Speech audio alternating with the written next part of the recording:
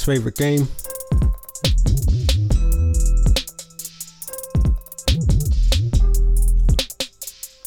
Yo, I'm doing another late one. So you know how we do it when it's late. Yalla yalla.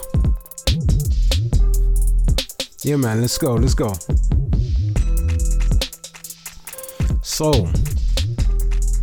we've had the F1 Singapore Grand Prix on this weekend. And shock, horror, Red Bull didn't win it. They didn't even get the podium. I don't know what happened, I didn't watch it, but Ferrari won, shout out to Sainz. Norris in second. Hamilton in third. My boy, Lewis Hamilton on the podium. No idea what happened to George Russell. He got a DNF. But yeah, that's crazy. I might have to try and catch some highlights. But yeah, in the football, to be honest with you, I think some of the news hasn't been that great this week. But, you know, we're going to go through it. We've got some of the biggest brands available. We've got ESPN, we've got BBC, we've got Sky Sports. We've had the international break and now we're back into the regular season. So yeah, let's get into it. So, you know, I like to do ladies first. So let's go straight in with a women's football story.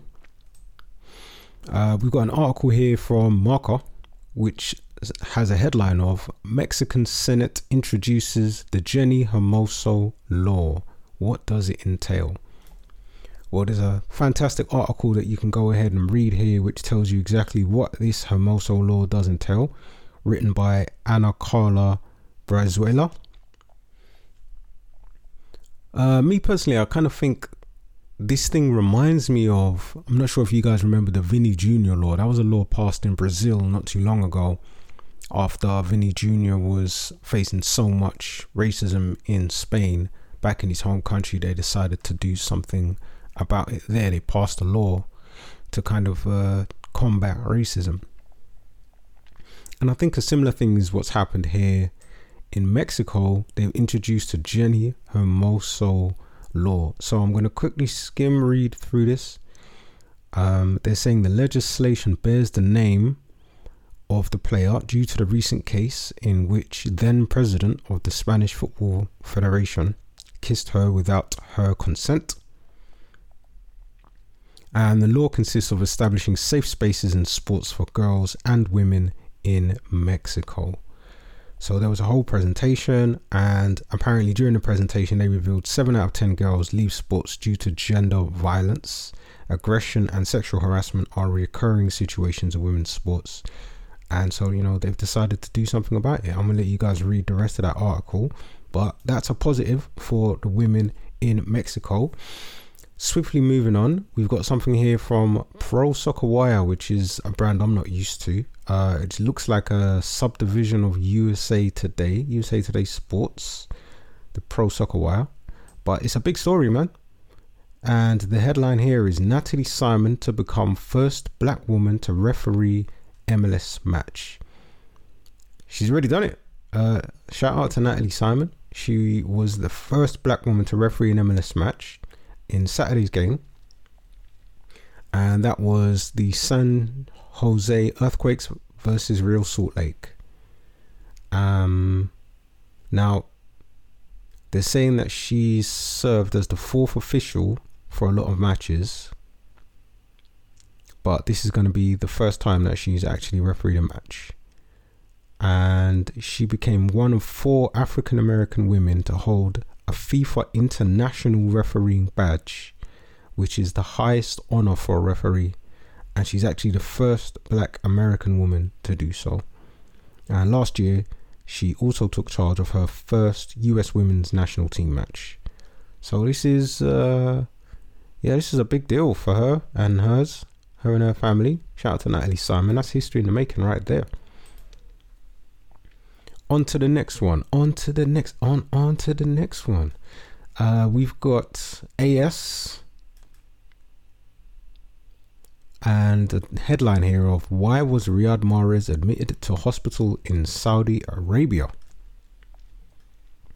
an article there written by Kieran Qualley. So what they're saying here is Riyad Mahrez, formerly of Man City, was rushed to hospital over the weekend. Now, you don't need to worry. I'm a huge Mahrez fan, so I was well concerned when I first saw this. I'm sure you guys might be if you're hearing this for the first time. But there's no need to worry. He was feeling unwell and he was taken to hospital, and initial tests indicate that his problem was related to food poisoning after eating fast food in one of the city's restaurants.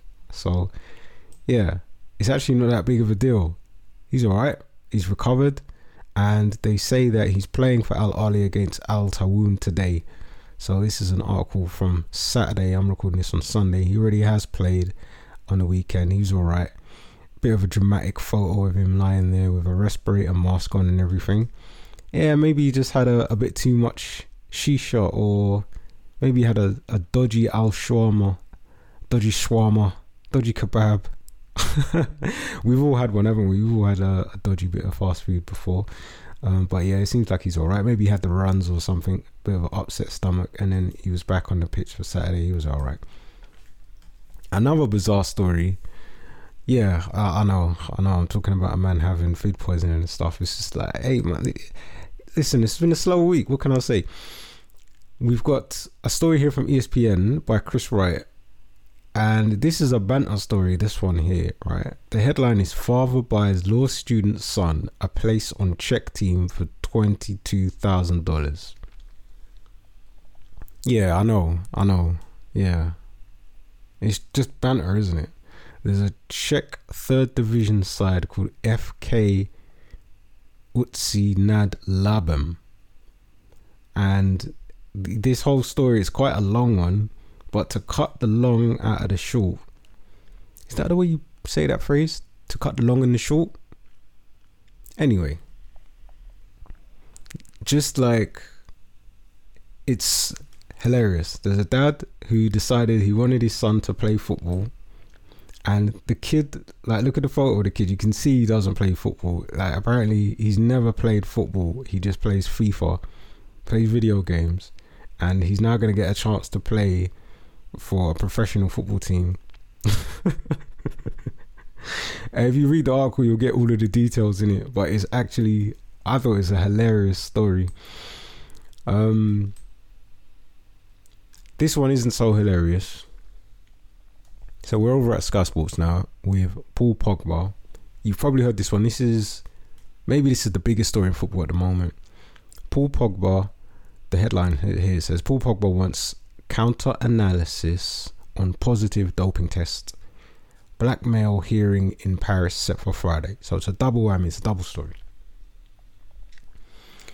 Now, he's recently tested positive for testosterone. If anyone hasn't heard about what's happening with Paul, he's tested positive for testosterone and he's been provisionally suspended. If he gets found guilty of doping, then a suspension of up to 4 years could be handed out. And he's asked for a counter analysis to be made on his positive drugs test. So many questions, so many thoughts come to mind. But this isn't looking good. It's really not looking good for Paul. Because if this just stays like, you know, you've been found guilty and you're going to get a suspension, this isn't good, because he's not a young player. This could potentially spell the end of his career. Like, being 30 plus and then getting a suspension of up to 4 years, like, you're pretty much done.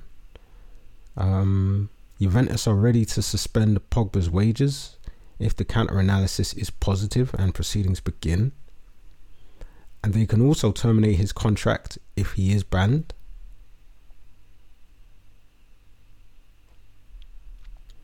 Yeah, apparently the ban can be from 2 years, but it can double to 4 years if the substance is specifically listed and if the anti-doping organization finds that it was taken intentionally.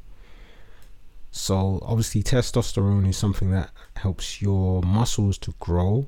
So it could be seen as a PED, like a performance enhancing drug, to take testosterone. Well, let's hope that this works out well for Paul. He's one of my favorite players. I always liked this game. But one thing I didn't like is this blackmail thing. Being blackmailed. Let's see what it says. Pogba says he almost quit football over the alleged blackmail plot. He's going to appear in a hearing in Paris soon. It says on Friday, but I'm not sure if that's last Friday or next Friday.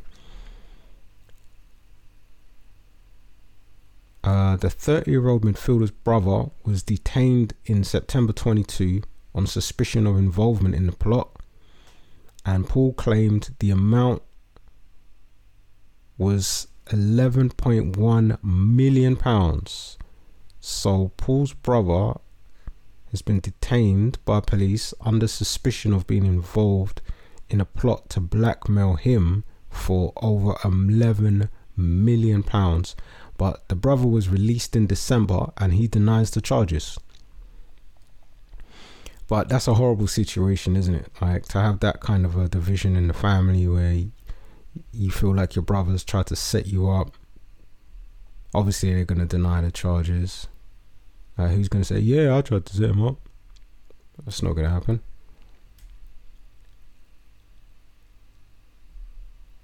There's some quotes from Paul in there. And then they've got a little timeline saying he's been struggling for 15 months. I mean, you can see why now, can't you? He's been playing, his form hasn't been great for a while. And with something like this hanging over your head, you can see why. Well, I wish him well. That is a horrible situation for Paul Pogba to be in. I've got another random story here. This one's from the BBC, written by Alex Bysouth. And the headline is Giannis Alafouzos, the Panathinaikos president, taking Greek football to task. It's quite a lengthy read, but essentially they're talking about the president of a Greek football club and the troubles that he's facing in Greek football. Quite an interesting read, I think. Worth a look, worth a butchers, give it a butchers. I found something here which is like a, let's say, a hangover from the international week, right? Because we've just had the international break and then we're going into the regular league season. And so this was a tweet from the Euro 2024 account, and they're asking us to vote for the goal of the round. And there's a lot of good goals in here if you have a look at them. I'm a bit biased because they've got Trossard in there with the goal that he scored for Belgium, and the man is a technician. He's got really neat, tidy feet, and then he buries it. And he scored for Arsenal today as well in the Premier League. Just like I say, he's a technician. I absolutely love his game, so I'm a little bit biased there. But all of the goals are amazing. João Felix scored a good goal in there. Samarodov and Asani. Yeah, so that's worth a watch. That'll be in the show notes. All of this will, of course. We've got Folarin Balogun, who opens scoring for the USA. He scored for his nation, and he's had a good week. He scored for his nation, and then he was on the bench for Monaco, came off the bench, and he scored to help Monaco equalise in the French league. And that is his first goal for his new club as well. So that's good news for young Balogun. I'm going to keep following his career and see how things progress for him over in League One this season. Ex-Arsenal boy. Academy boy. Talking about Academy boy, we've got something here from Marca talking about Messi's sons showing glimpse of their skill during an Inter Miami youth practice. So Messi's got a couple of boys, right? Thiago and Mateo, and both of them are now playing in Inter Miami youth teams. I keep saying it, guys. Inter Miami is a family club. You've got senior Messi playing for the first team, and now you've got the two junior Messis playing for the youth team. Fantastic. The eldest has already made his debut for the MLS under-12 team, and the next one in line, Thiago, 10 years old, He celebrated his team winning 2-1 in the Florida Academy League. So they're coming. And then there's another young one, Mateo, 8 years old. He's playing for David Beckham's Youth Academy. So yeah, they're coming, man. The Messis are coming. I like this, man. This is a nice story here. That's in the show notes. From the younger Messis to the older Messis team. Well, I watched this match, and let me tell you, Inter Miami got absolutely slapped by Atlanta. There's no other way to put it. They just got slapped.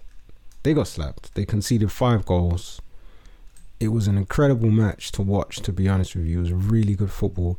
Atlanta were playing some lovely stuff at times. If you haven't got your subscription, your Apple TV and your MLS Pass subscription, make sure you click the link, because wherever you're listening to this, there's going to be a link to it, and you can go and sign up, and you can go and watch Inter Miami and Leo Messi and watch all of these exclusive MLS matches. Let's not forget that they are exclusive. You can't watch the MLS matches live anywhere else. It's only on Apple TV. So yeah, go get your MLS Pass so you can follow with me. Swiftly moving on. This is a story that I know some people are going to be a bit upset about, but I'm following it. I'm following Mason Greenwood in La Liga. He's made his return to football, and he's made his debut for Getafe. He didn't score, but he did help his team. They got the win. And there is a article, a little write-up about it here from ESPN. So yeah, you can read a bit more about that if you fancy it. I've got a whole bag of highlights for you guys to see. Since we're in La Liga, I've got some highlights of the Getafe game there. Getafe won that 3-2 against Osasuna. Bellingham won this week for Real Madrid. He didn't score though, and for some reason I didn't put any highlights of Real Madrid in the show notes, but there you go.